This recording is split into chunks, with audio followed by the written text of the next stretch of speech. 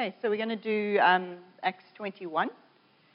And at first read, kind of think, there's some things I understand there, but what on earth is really going on kind of thing. And it really is exciting to dig deeper. In fact, my challenge, which I don't want to become your challenge, is that I give so much detail because it's so exciting that you fall asleep like the previous guy in Eric's talk last week in the 20th, where he fell out the window because Paul was going on so long, kind of thing. But we are continuing. Acts 21 continues the story of Paul, and we hear about in Acts 1 verse 8, and this scripture always stood out to me, that when Jesus said to his disciples, what will happen? Because they were asking him what was going to happen, and saying, now that you're going, Jesus. And he said, what will happen, though, is that you will receive power when the Holy Spirit comes upon you. Then you will be my witnesses in Jerusalem and all Judea, Samaria, and to the very ends of the earth. And I actually remember where I was sitting in the church in South Africa at the time when we read this, and I heard it for the first time. And I got so excited when it says, what will happen? You will receive power. I thought, that's fantastic. And then it went on, it says, when the Holy Spirit comes upon you and you'll be my witnesses. I thought, oh no, I've got to do something. And that's the immature look at what this means, kind of thing.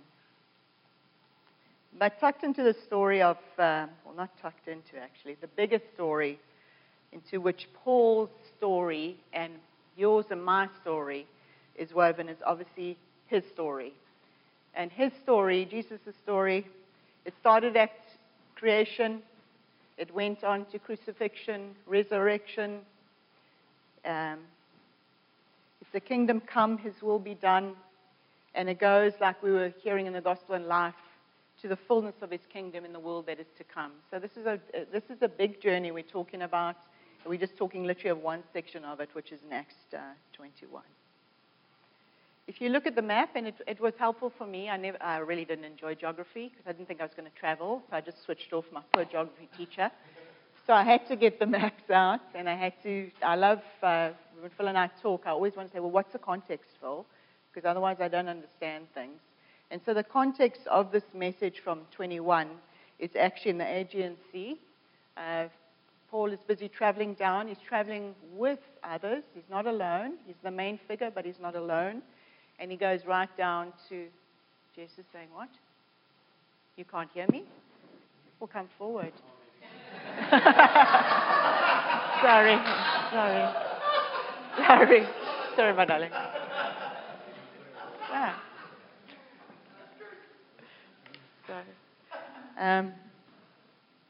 It's going down to the area of the Mediterranean Sea. Beautiful. I've never been there, but what I've heard and pictures I've seen. His journey is in this time from Miletus to Jerusalem. Hi, Sean.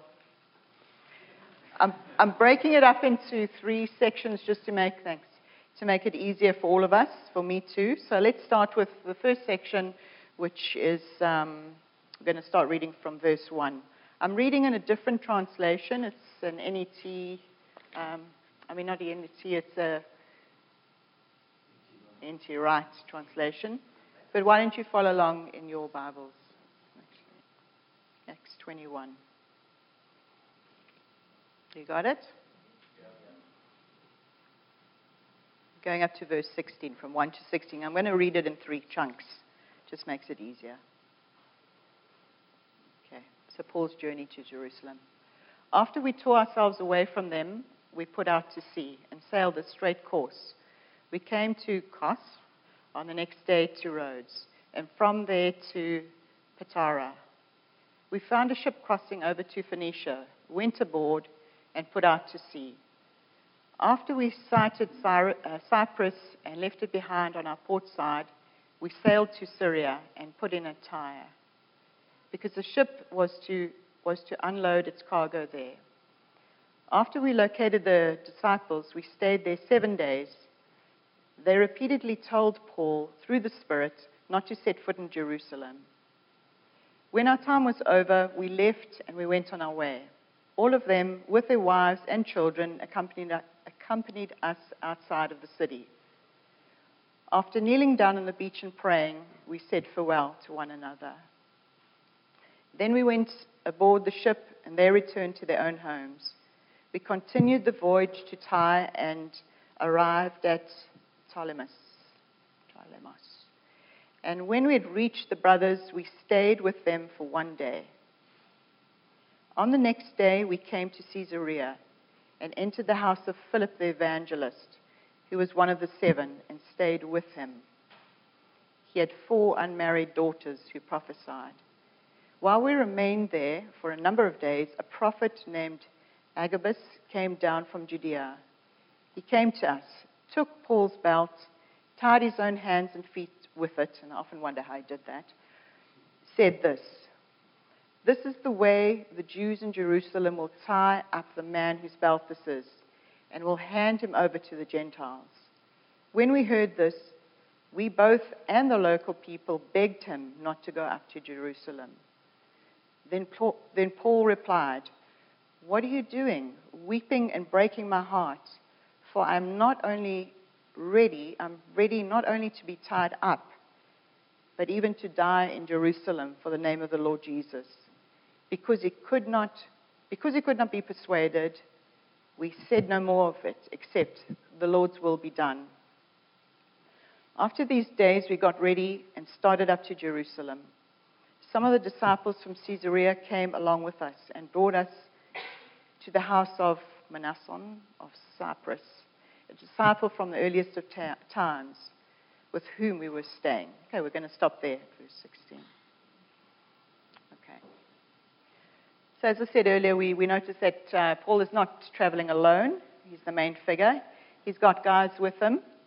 And I'll just remind you later on why they were traveling together like this.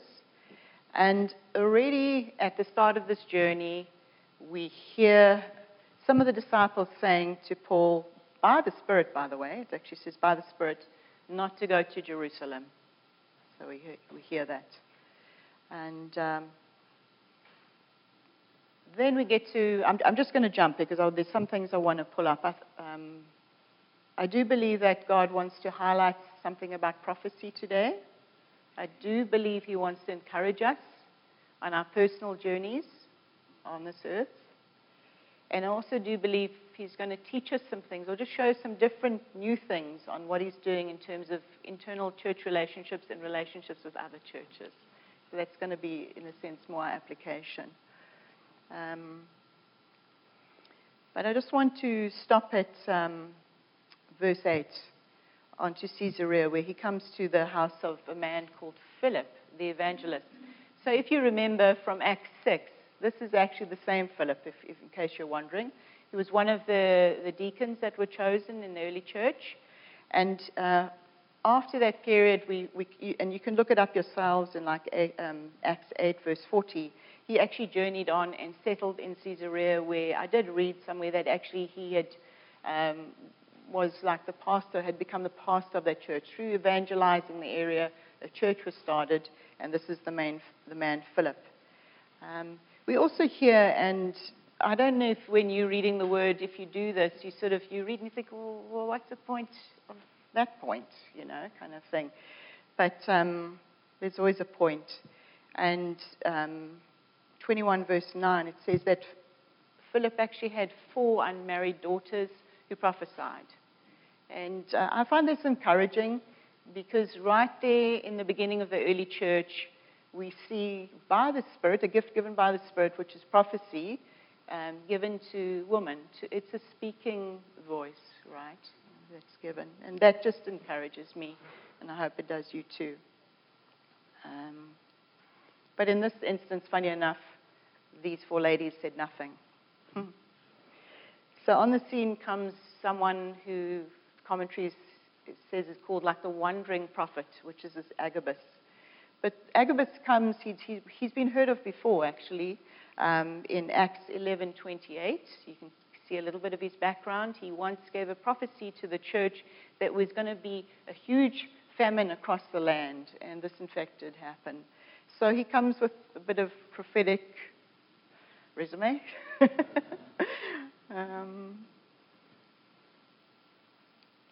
Let's read what he said, actually. I'm going to just read it in verse 11. You could probably just encourage me. I've got such a dry mouth. Is this making sense? Yes. Okay. Okay, so this is the prophecy that Agabus gave to Paul. He came to us, took Paul's belt here at his girdle, and tied himself up with it, hand and foot. This is what the Holy Spirit says, he declared. So now he's showing something and he's saying something. The Judeans in Jerusalem will tie up the man to whom this belt belongs, just like this. And obviously he demonstrates it. And they will hand him over to the Gentiles. When they heard this, the people in the place and us begged Paul not to go to Jerusalem. So this is now the second time that Paul has been told, listen, trouble and things await you in Jerusalem. And this man actually did what we call it's a symbolic prophetic action. And I don't know if you've actually seen that sometimes when somebody not only speaks a prophetic word, but they actually act it out. Actually, we had a little demonstration of that on Tuesday in the ladies' prayer. Somebody was prophesying over Grandma Mary, and they said that they felt like a train was relevant in her life, and actually she was no longer an old-style train. She was a new, modern one, and it went on about that. Anyway, we landed up, and don't think we're crazy downstairs. We have a lot of fun with our prayer time. I don't know about you guys, but we actually, we asked Mary if she would be at the front of the train, and we were the coaches, and we actually like did this training thing downstairs. It was such fun. It was such fun. That is the symbolic prophetic action. The church can be extremely fun. But when something like this, when a prophecy is given, when this happens, it's actually under the inspiration of the Spirit of God, right? And what actually is happening is like God actually uses this demonstration, these words, to bring his, I'm just going to do this, is just bring his future into the present and actually show what's going to happen in the future. And he actually makes it like a visible, physical, symbolic reality. Have you ever had prophecy? Like where that does, it's actually telling you something. Someone is presenting something that's in the future. I remember the first time Phil and I heard about coming to South Africa. To Canada. Actually, I'd been just reading the Bible, and I've clearly felt God say something to me. But then Phil went to the nursery school where we had our kids, and it was actually started by our church. So one of the ladies there was from our church, and Phil was just going to go and fetch Jess, I think, from the play school. And this lady stopped and said to Phil, I don't know, but I just sense that you and your family are going to be moving to Canada. Philip came home. He said, I really don't like this. He says, people are messing with my future. That was his response at that point. It certainly wasn't that in the end, right? Is that okay, Phil?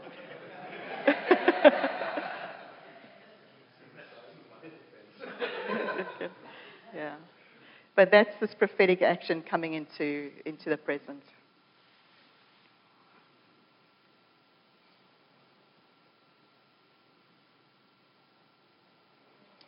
So what does Paul do about this confusion? And it is. It's I'm joking in a joking manner, saying, and we really have to work through some prophecies that we feel God is saying to us personally in our reading and just how we're understanding where we're at in our journey. It's not an easy, straightforward thing. And one thing I read about when you're reading the Bible, if you come across a verse that doesn't really make sense,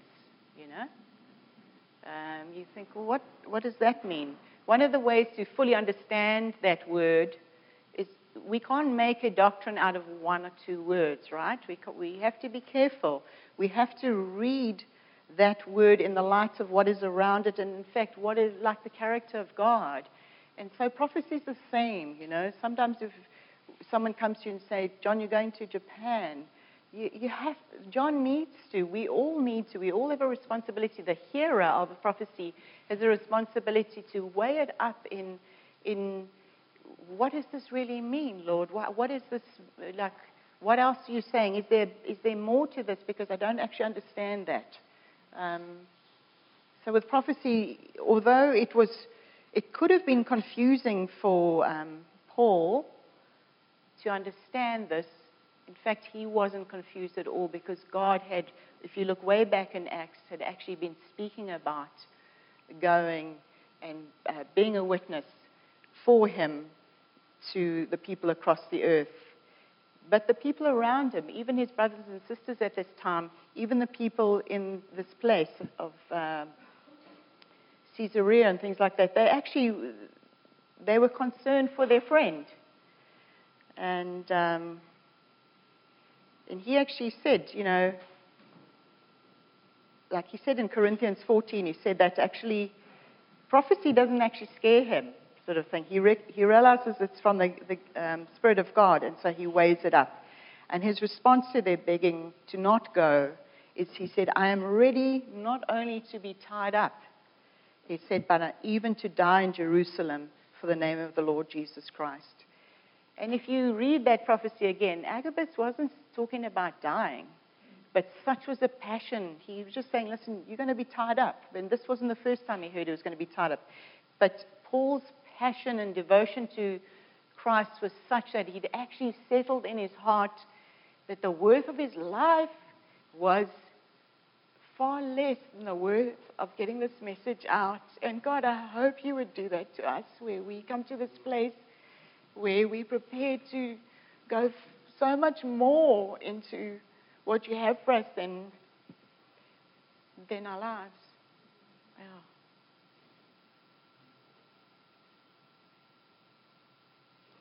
So we can say of Paul that he actually made it a conscious commitment.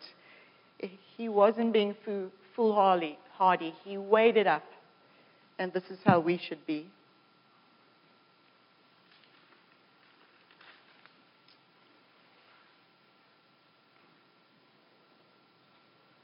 He faced the facts,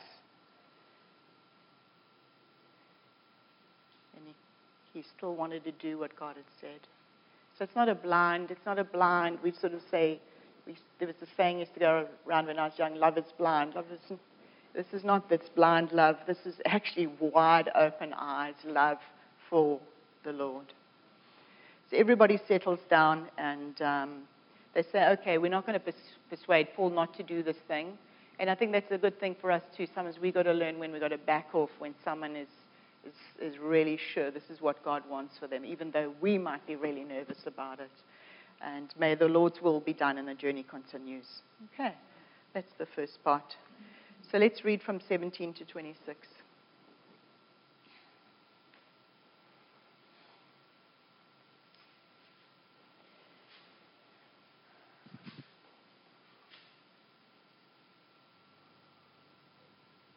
So this section, 17 to 26, is actually helpful for us in understanding internal church relationships and external church relationships. What I'm meaning by that is church-to-church relationships.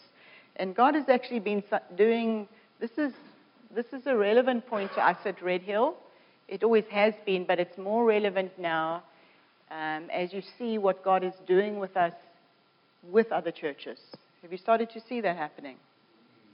Yeah, so apparently there's a lot you can learn in this section of Scripture, 17 to 26. And it sounds very jumbled up when you first read it, but if you break it down, it's clear. So when we arrived in Jerusalem, the brothers they welcomed us gladly. So his beginning in Jerusalem was good. Okay. The next day, Paul went in with us to see James, and all the elders were there. When Paul had greeted them, he began to explain in detail what God had done amongst the Gentiles through his ministry. So he starts to give a bit of a report back of all the missions that him and the guys that went with him, he gave a report back to them, and that went well, right? It says in verse 20, it says, when they heard this, they praised God. Then they said to him, so they praised God for the message, but then they expressed what they wanted to express, their concerns, it says the Bible. They said to him, you see, brother.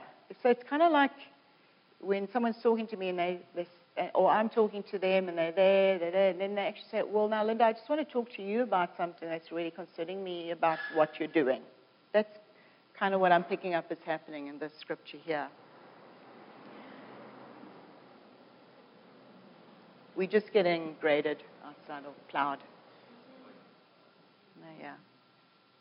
Then they said to him, You see, brothers, how many thousands of Jews there are who have believed, and they're all ardent observers of the law. So basically, he's just saying that, Paul, can you notice that here in Jerusalem, there's a lot of people, Jewish people, who've given their hearts and lives to the Lord, but these people are actually, these believers are actually as passionate about following Jesus as they are about the law of Moses, right? Okay, so they're ardent observers of the law.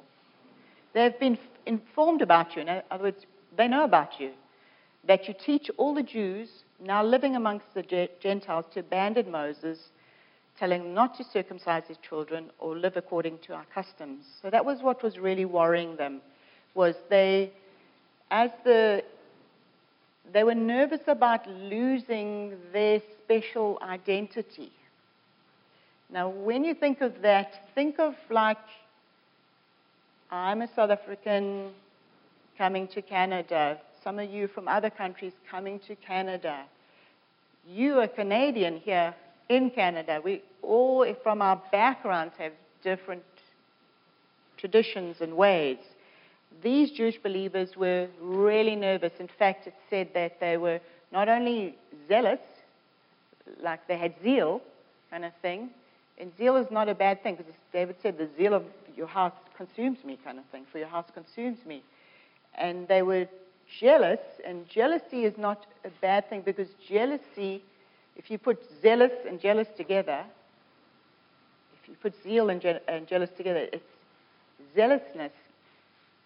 In the way that the Father, He's like that over us. It's a desire to protect and defend.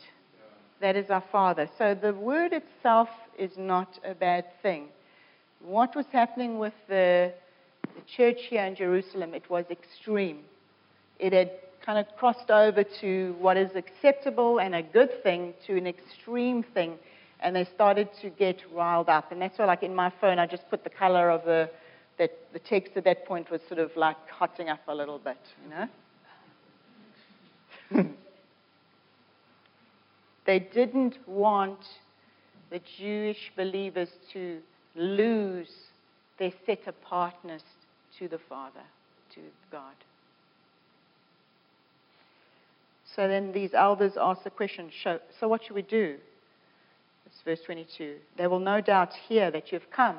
So they were worried that Paul was there, and this is the man who's now was Jewish like them, who's now talking about the Messiah coming.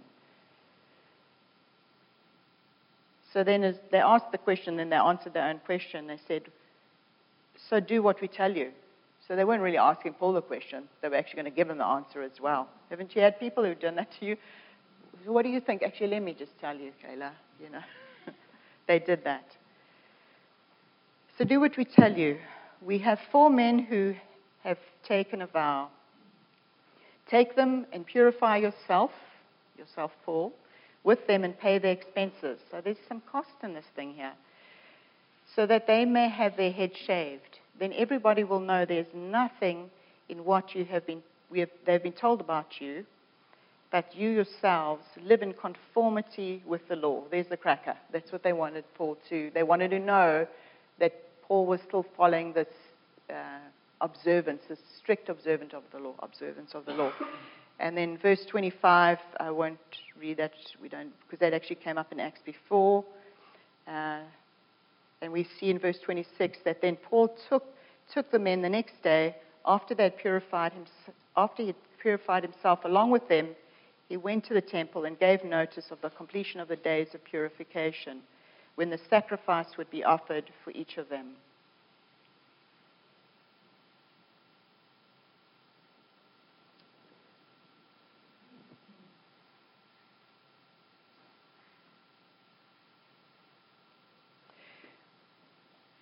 we do hear about in this section, well, we'd heard about it before, that Paul was anxious to get to Jerusalem to be there in time for Pentecost. And Pentecost for the Jews was a time, it had started off as remembering the law of Moses, or of giving thanks actually for the crops and the first fruits and things like that. And then it had moved on to actually remembering and being thankful that God had given the Israelites the law. So that was why Pentecost was happening. And I'm saying that because we can see from the crowds and the people involved in this picture that there were more than just the locals in Jerusalem. It said there were some guys from Judea. There were different believers that had come down. And in terms of when I talk about, well, how does this help us with understanding our relationships here? How does it help us understanding our bigger thing of relationships from church to church? So in terms of what was happening in this church was that it was a Jewish, Christian, Gentile believers. It was a mixture of people going on there. And if you look at the Thanksgiving here, if I come in here as an ex-South African, because I'm Canadian now, I'm a Canadian citizen, and I said, you know what, Eros, I just want to say, we're going to come, Phil and I are coming to you and Jill for a meal for Thanksgiving, and I know you normally do turkey as a Canadian, but actually, can we have boerewors? That's our sausage in South Africa, yeah. You know, it's that kind of thing where I'm bringing my traditions. Those are good things, and so I made a little joke that didn't really go very far about that, but it's actually, that's a good thing when I share our traditions and that, but if that prevents me from embracing what's going on around here, it gets difficult. Let's make it more personal. With us meeting other churches and praying with other churches, we're going to come across different styles and different ways of doing things. How do we cope with that? We did have a prayer meeting one Sunday night at the Teatro Theatre in Milton, where we joined with fellow churches from the Milton area. And it was different, but it was so good. It was different, but it was so good. We're joining other churches in worship, which is a fantastic thing. We look at the one worship. So I remember the one night, the one worship, Phil and I were actually at the back there, and there started to become like a lot of noise down where the kids were. And I tried to sort of ignore it, you know, thinking, oh, it's not really my problem. I don't really want it to be my problem. The other people's, I don't have any little kids. But it carried on, so I actually went down there, and these kids, they were doing, and the kids were from different churches and things. They were doing somersaults on our couches and like serious backflips and serious stuff going on there, to the point that I thought, you know, I wouldn't like this in my lounge. I wouldn't like that going on in my lounge at home. So I said, listen, guys, you can't really do that. You know, like you shouldn't be doing that because these are couches. And I started to explain to them what was wrong with this picture kind of thing. And they didn't look too impressed. And honestly, the oldest age was probably about 10 years old. And so eventually, you know what sometimes happens in a conversation like that? The adult becomes like a child, whereas the adult should remain the adult and the child needs to sort of pick up a little bit there. And this one little person, I won't say male or female, went back in the chair like this, and she sort of went on the couch and lay in a funny position and said to me, well, whose house is this anyway, kind of thing, or whose church is this anyway, kind of thing. So I said, and then I became like a child, and I looked at her and I said, actually, this is actually God. This couch belongs to God, and this is actually God's house. And I said, I just said, and this is God's house, and I live here. I added that, and I came upstairs and tried to find some parents, like anything.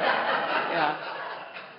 That's kind of like internal relationships, and that's in a fun way. But honestly, if you're messing with my kids, then I might need to mess with your kids. You know, that's where this can get out of hand. And we did have that in South Africa where Jess was in the kids ministry, and can I share this, Jess? And she was a bit of a biter, and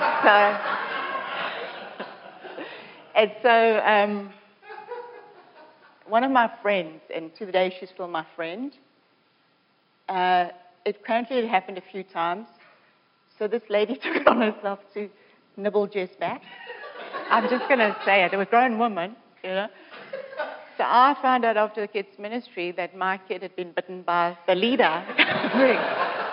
It's funny, but these things, I had to purposefully, unconditionally love this friend and forgive her.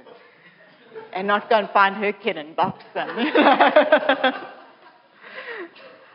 I don't know if we should really record all this.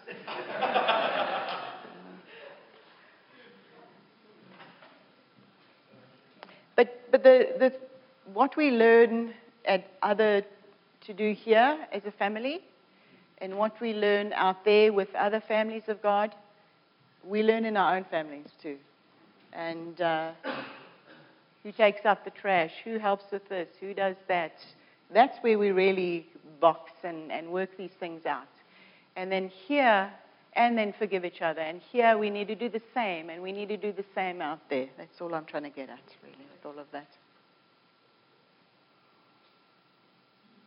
The reason, getting back to Acts 21, verse 17, the reason that Paul and some of his brothers had made this journey to Jerusalem was actually, if you remember, they were bringing a contribution. And the beautiful thing about this story, right back there in the beginning of the church, was other churches, in fact it was the Gentile churches, had led the way and showed us the way. They'd put their money together in this contribution to give the poor in Jerusalem a gift. So right there's a demonstration for us.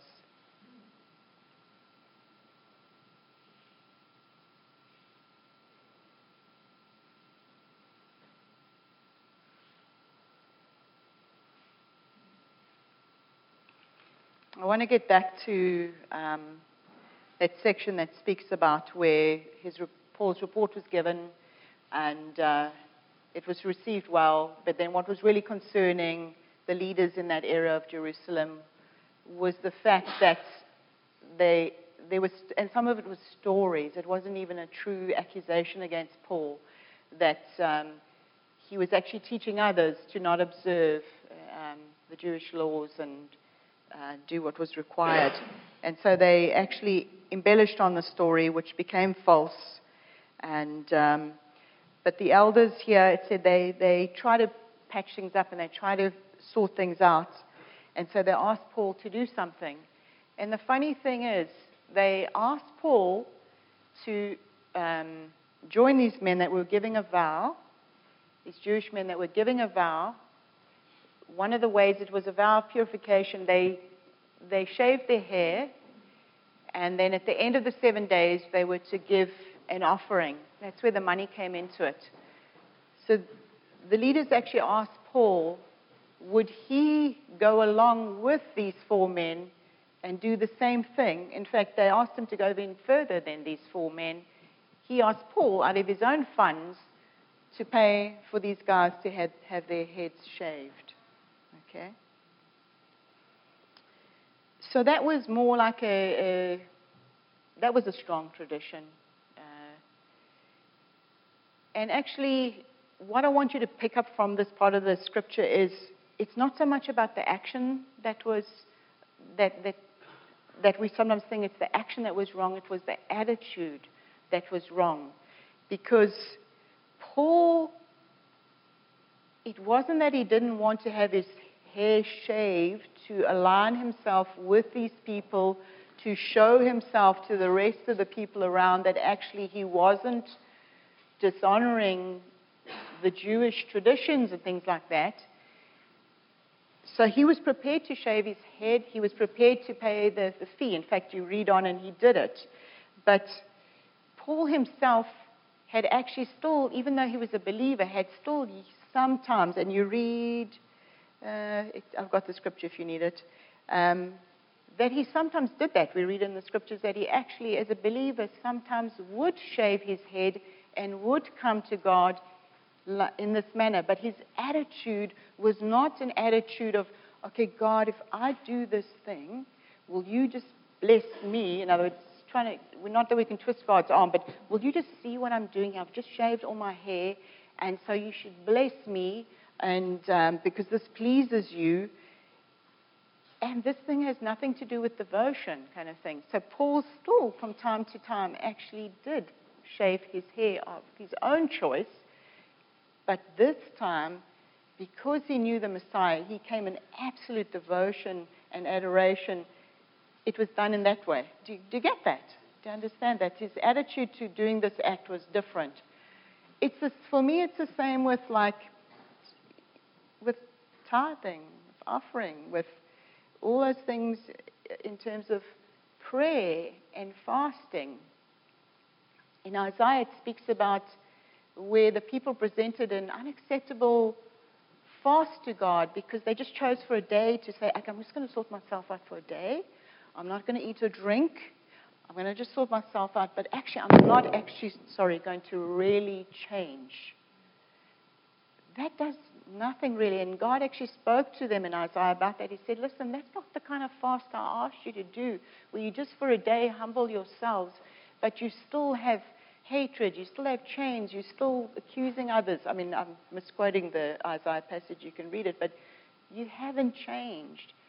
And so here's Paul doing the same old action of shaving his head, but the whole way he now did it was out of absolute devotion to the one he served.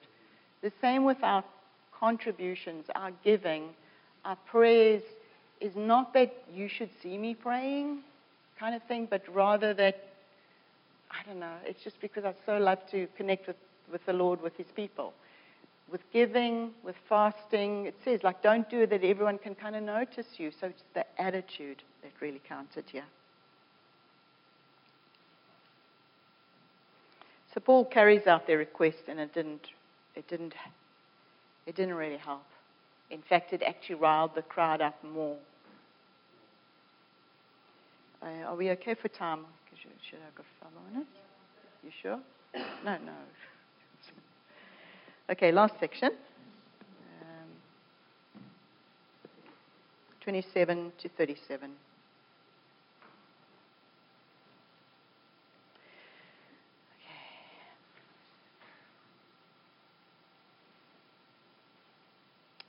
So here at verse 27, we're getting to the end of the 7 days, which was the number of days that the Jewish men would give their vow for, and it would end with giving the offering.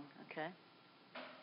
When the 7 days were almost over, the Jews from the province of Asia, so there you see, they're coming. This was Asia Minor, so they're coming from another area into the city. Okay. Who had seen him in the temple area, so they'd seen Paul in the temple area, stirred up the whole crowd. So these guys came in and they just actually stirred up the stuff. They stirred up the stuff. These are not the crowds you want to join yourselves to. They stirred up the whole crowd and seized him. They seized Paul, shouting. So they're shouting now to men of Israel, because this is where their concern is, right, about the Israel identity. Men of Israel, help. In other words, they didn't want this battle. They weren't just making this battle their own. They now wanted everybody, come and take my side. We got to be careful we don't do that with people. Like we say, you know what, I'm really irritated about this area in the church. Can you just come and join me here and let's just get this thing sorted out, Like the coffee's not made. I come here early and it's not even ready. Should we talk about the coffee? After the meeting, there's people just leave the coffee cups. In fact, some of them even spill the coffee. I'm just going to get a crowd and stir it up. I'm being funny, but I'm trying to tell you how these things, and then we start to stir up more people till eventually we're falsely accusing someone, and it's not good. Yeah. Men of Israel, help.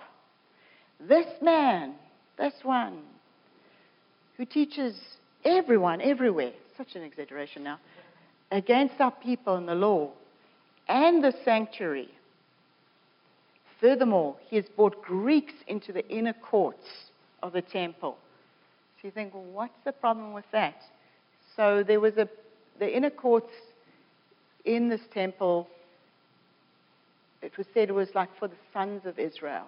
So when you talk about a Greek coming into the inner courts, that's a serious accusation, right? So they said this is what Paul did. He had brought Greeks into the inner circle courts of the temple and made this holy place ritually unclean because they weren't Jewish, so therefore they made it unclean. And then he names a whole lot of things, going down to verse 30. The whole city was stirred up. I mean, this was some major stirring going on here. The whole city was stirred up, and the people rushed together. So they weren't even thinking now for themselves. You weigh up for yourselves what's going on. Don't just make decisions based on a crowd. They seized Paul and dragged him out the temple courts, and immediately the doors were shut. In fact, I read that this was the last time that Paul was actually in the temple, because about 15 years later in history, that temple was destroyed, never to be rebuilt again. So that's quite a thing that happened to Paul here. While they were trying to kill him, a report was sent up to the commanding officer of the cohort that all Jerusalem was in confusion. So this court, so right next to the temple, there was a Roman fort. It was actually Fort Antonia, right? Sean, you're shaking your head, right? History is fantastic. Thank God for Sean. This fort was built overlooking the courts of the temple. And one of the things I read, it said that they actually just kept an eye on what was going on in there to see if there was any trouble there. And the person put in charge of this officer that they talking about, he was like a champion for the people, to see that the people were kept happy. So they just wanted to see, well, what's going on down in the temple over there? That's what's going on here. Does that make it clear? It's clear to me. He immediately took soldiers and centurions and ran down into the crowd. When they saw the commanding officer and the soldiers, they stopped beating Paul. So this man carried authority, right? And the soldiers obviously carried physical authority. Then the commanding officer came up and arrested him and ordered him to be chained up with 2 chains. He then was asked who he was and what had he done. But some of the crowd shouted one thing, and some of the others shouted another thing. And when the commanding officer was unable to find the truth, because actually the truth was not happening in this crowd, right? Because of the disturbance, he ordered Paul to be brought into the barracks, so to be taken into the fort. But let me read it. When he came to the steps, Paul had to be carried by the soldiers because of the violence of the mob. That's how bad this mob had got. It was violent, all right? And for a crowd of people followed him screaming, away with him, away with him, away with him. Kill him, kill him, kill him. Echoing what was happening to Jesus. False charges, the crowd just wanting to kill him. As Paul was about to be brought into the barracks, he said to the commanding officer, may I say something? Wow, he's bold, this man. The officer replied, do you know Greek? And he carries on speaking there. But then what I want to end with is just something Paul said. He gives his background. He gives where he comes from. He's using that to be able to speak, and he's allowed to speak. He speaks in Arabic, his home tongue. And he gives an answer.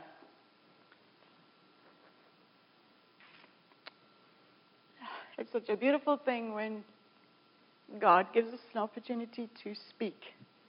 And what I find so moving in this is that the people he was talking to was like his own family. It was his countrymen, his fellow Jews. And I don't know, I just can see the absolute heart in Paul, his love for these people that are so misguided. And I would just want to read you to end with Romans 9:2-5, a passage of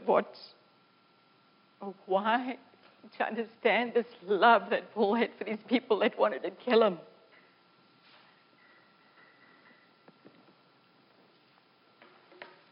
Romans 9, 2-5, it says, I have great sorrow and endless pain in my heart. He's talking about them. Just like talking about family. Left to my own self, I'm half inclined to pray that I would be accused, cut off from the Messiah on your behalf, on behalf of my own family, my own flesh, and blood relatives.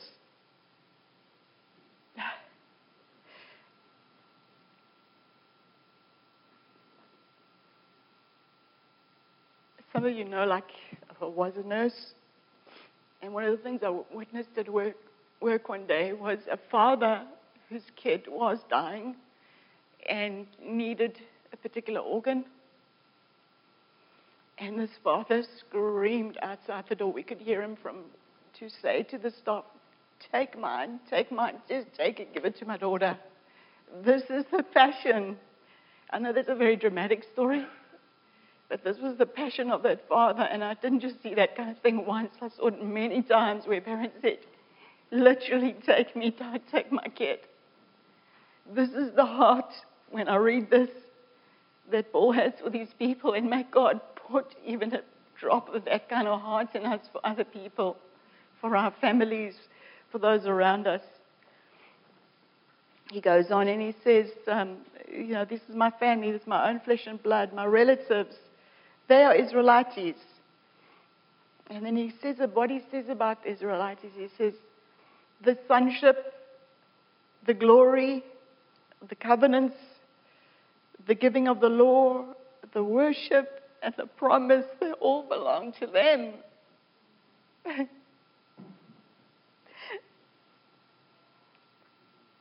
The patriarchs are their ancestors, and it is from them, according to the flesh, that the Messiah has come. And he just is so aware of this incredible gratefulness for this group of people.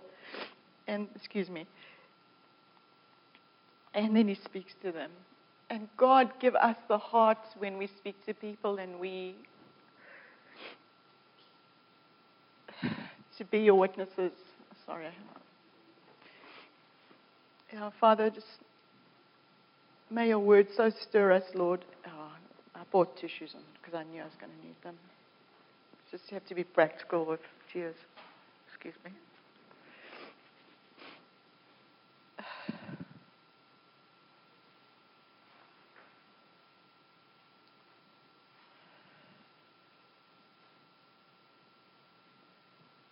Thank you, Lord, for what you've done. Amen.